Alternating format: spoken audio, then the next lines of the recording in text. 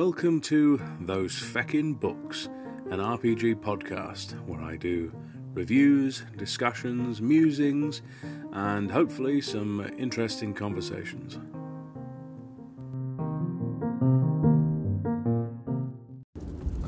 Hi James, it's Colin, Spike Pit here. Enjoyed your last episode.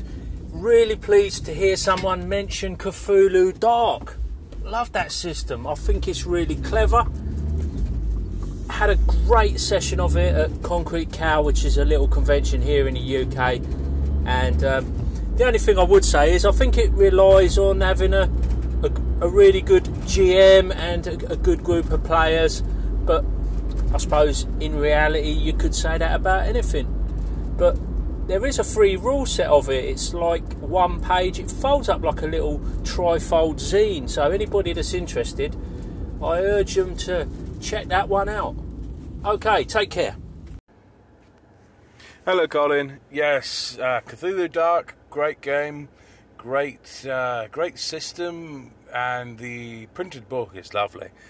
I ran a game of it, and it was so much fun. It was light, it was fast-paced, the horror was foremost, and the rules were very far behind, and it worked out really well. Everyone went insane, and it worked. It was fun. It's definitely worth checking out, and I would highly recommend the printed book. Hey James, Tim Shorts here. Love the last segment with he's a stormtrooper. That was very funny. One of the game systems that kind of clicks with me, although I haven't really got to play it and put it into real test run, is the Age system. It originally came out as a Dragon Age, but then it came out with Fantasy Age and then Modern Age. And I do like to have a bell curve kind of system instead of a linear one. So I'm going to take a look at that a little bit more closely and check out what my options are with that. So great episode, James. Hello, Tim. Yes, I actually have the Dragon Age system, and I rather like it. I've never played any of the games. The setting is a bit hit or miss for me. I do like the dice system, and I actually quite like the mass combat rules in there. They really clicked with me. They really made sense. I haven't checked out the other Age books, but I might be tempted by Fantasy Age. We shall see if I can be tempted away from RuneQuest. Loved hearing the story about your son. That's fantastic. It's fantastic. So much fun. When I was little, I was Wonder Woman. I dressed at the table like Wonder Woman. So, why not? Thank you, Whisk. Yes. Oh, they are crazy kids, and I am having... it's just a joy to be their dad and to get to see them grow up and be as weird and wonderful as I could possibly have hoped. It's a privilege. Hi James, it's Liren from Updates from the Middle of Nowhere. You talked about wanting a lot of story in your games, and it's funny because I think one of the things about role-playing games is that it crosses a pretty broad spectrum from people who just want a set of rules and they want to follow them, to people who enjoy the gaming aspect, so the chance aspect of, I'm going to roll the dice and I wonder what will happen, to the other end of the spectrum, which are the storytellers and the people who want to develop a character and they want it to be, I don't know, I mean, I would say more meaningful because, of course, I like to write and tell stories, but that doesn't mean it's any less meaningful on the other end of the spectrum to the people who, mesh with that kind of thinking. So, I don't know, maybe that's part of finding the right group. Hello, Liren. Yes, it is interesting how there are different types of gamers and that there are people in it for different reasons. for myself. I've never empathized with the go in and win approach. For me, the winning is succeeding in creating an interesting story, creating an interesting narrative. But for others, it's the actual game itself part that detracts them. However you come to the table, hopefully you end up staying there and enjoying yourself. It does encourage me, though, as a game master, to try and find out what type of player my players are and tailor the experience towards them. Another day, another strange series of appointments. It's been an interesting one so far, but I've nearly completed my initial read-through of the runequest Glorantha Bestiary. I've got about 10 pages left. I've been reading it little by little as I can when I get home from work. I'm absolutely exhausted this week, but almost complete. And I must say that from my initial read, it's brilliant. It is a work of genius. There are. I will go ahead and do a full review, but for my initial thoughts right now, it is a setting document disguised as a bestiary.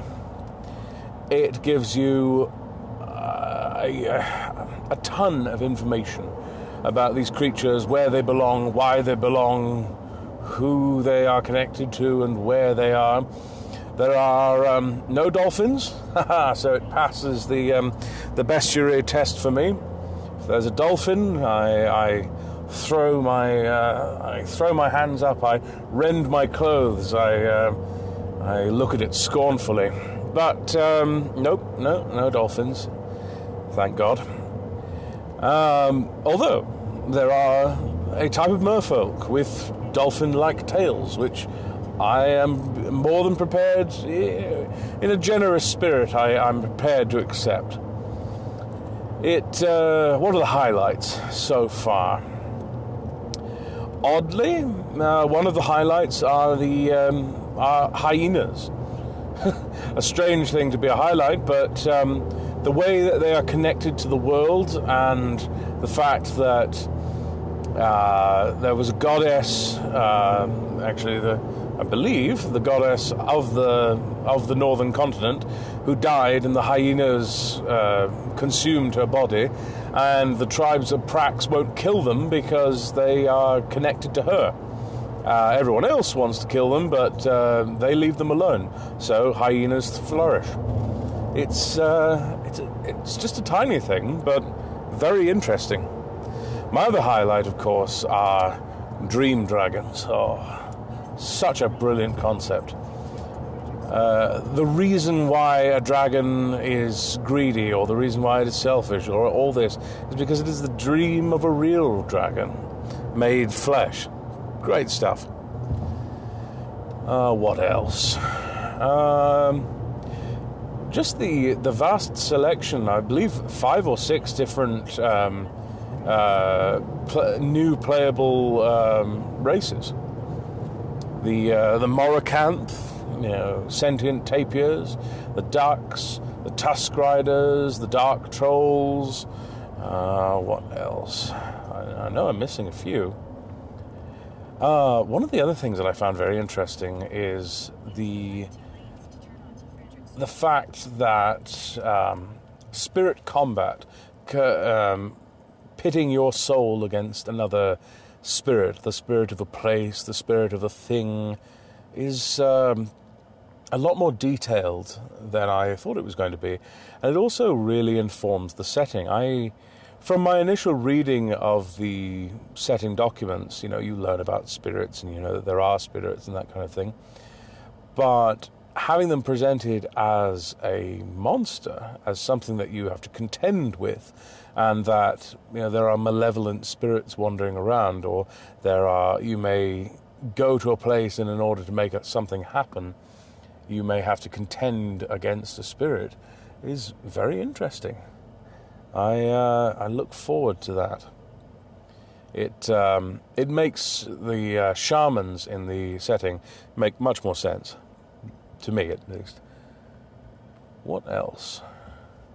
The ecology and family life of the Dark Trolls is very interesting.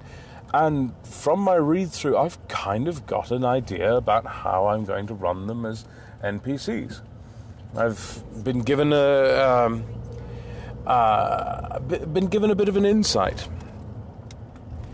The reason I say that it's a setting document is because if you go to the beginning of the book, you'll see it laid out, not this monster here, that monster there, but monsters bundled up into groups. An entire section is given over to bugs. And normally I would think, bugs would be passed over, as just one part of the setting. But because of their connection to trolls, and because trolls farm them, herd them, ride them, keep them as pets, that they're given a lot more space and a lot more interest, and now I'm, more interested in them. Each of the creatures in there is included because it belongs in the world, and you also get a real picture of what Glorantha kind of what it looks like. There's a lot of prehistoric creatures. There's dinosaurs. There's mastodons. There's mammoths. There's all these different creatures. That gives me more of an idea of how I'm going to describe Glorantha to my players. I was thinking, Glorantha, the cultures there's a little bit of Celtic, there's a little bit of Roman, there's a little bit of Greek, there's a little bit of Native American, there's a little bit of this and a little bit of that. I kind of imagine Sartar now. When I first heard of Sartar, I thought, okay, England. But no, it's more like, like Minnesota or something, where nice big open areas with hills in the background, or mountains. It's a different kind of landscape, and I have more of an idea of what that landscape is like through the creatures that populate it. There are pumas, there are saber-toothed cats, there are dire wolves. It has almost a Stone Age feel to it. So it gives me more of an idea about how I'm going to be describing this world, which is great. I like that the world is prehistoric. That there's these creatures that there are now fewer of them, but they are large and magnificent and interesting. I didn't think that zebras would be quite so interesting, but in the setting there is a great little sidebar on why zebras are allowed in pracs.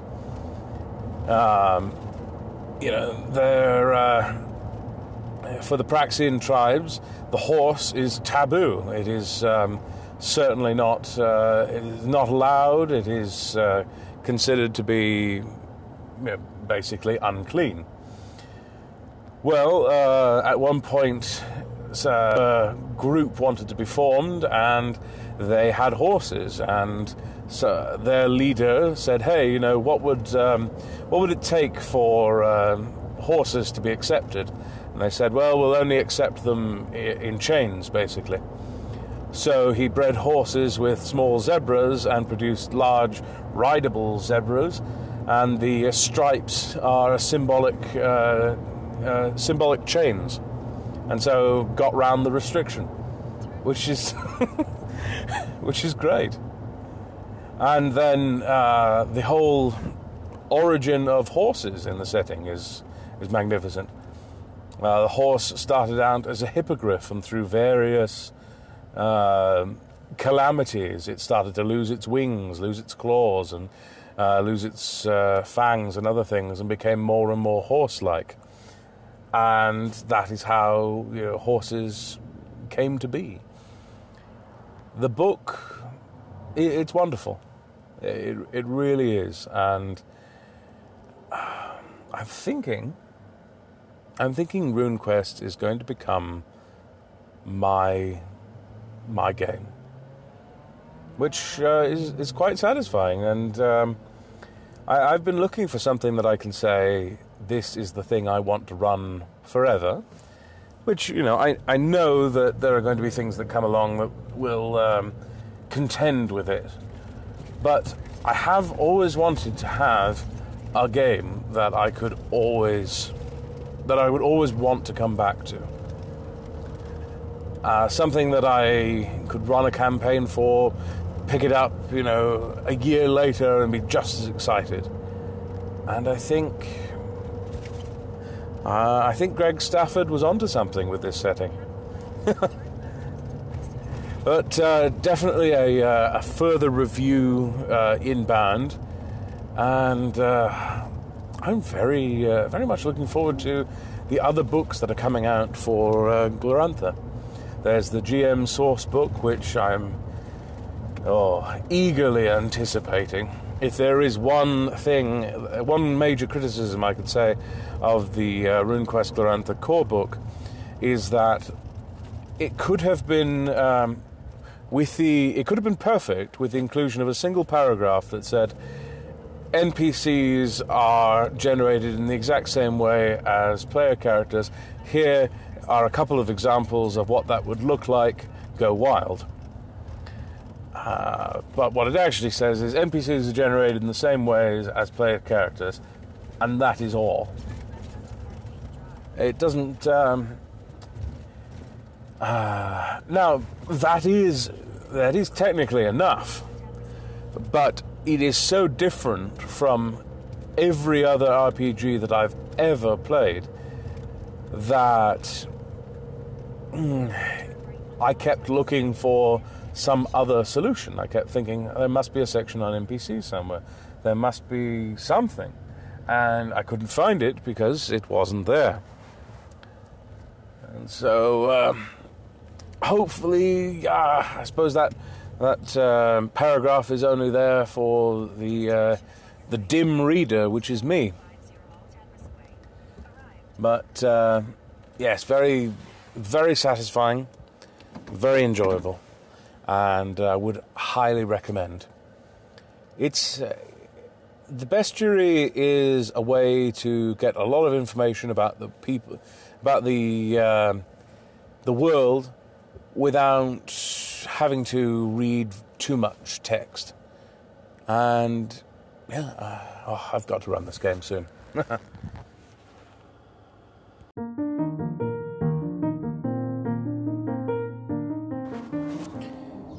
You've been listening to Those Feckin' Books, an RPG podcast. If you've got any suggestions for topics I should cover, or any comments, commentary, send me a message. I look forward to hearing from you.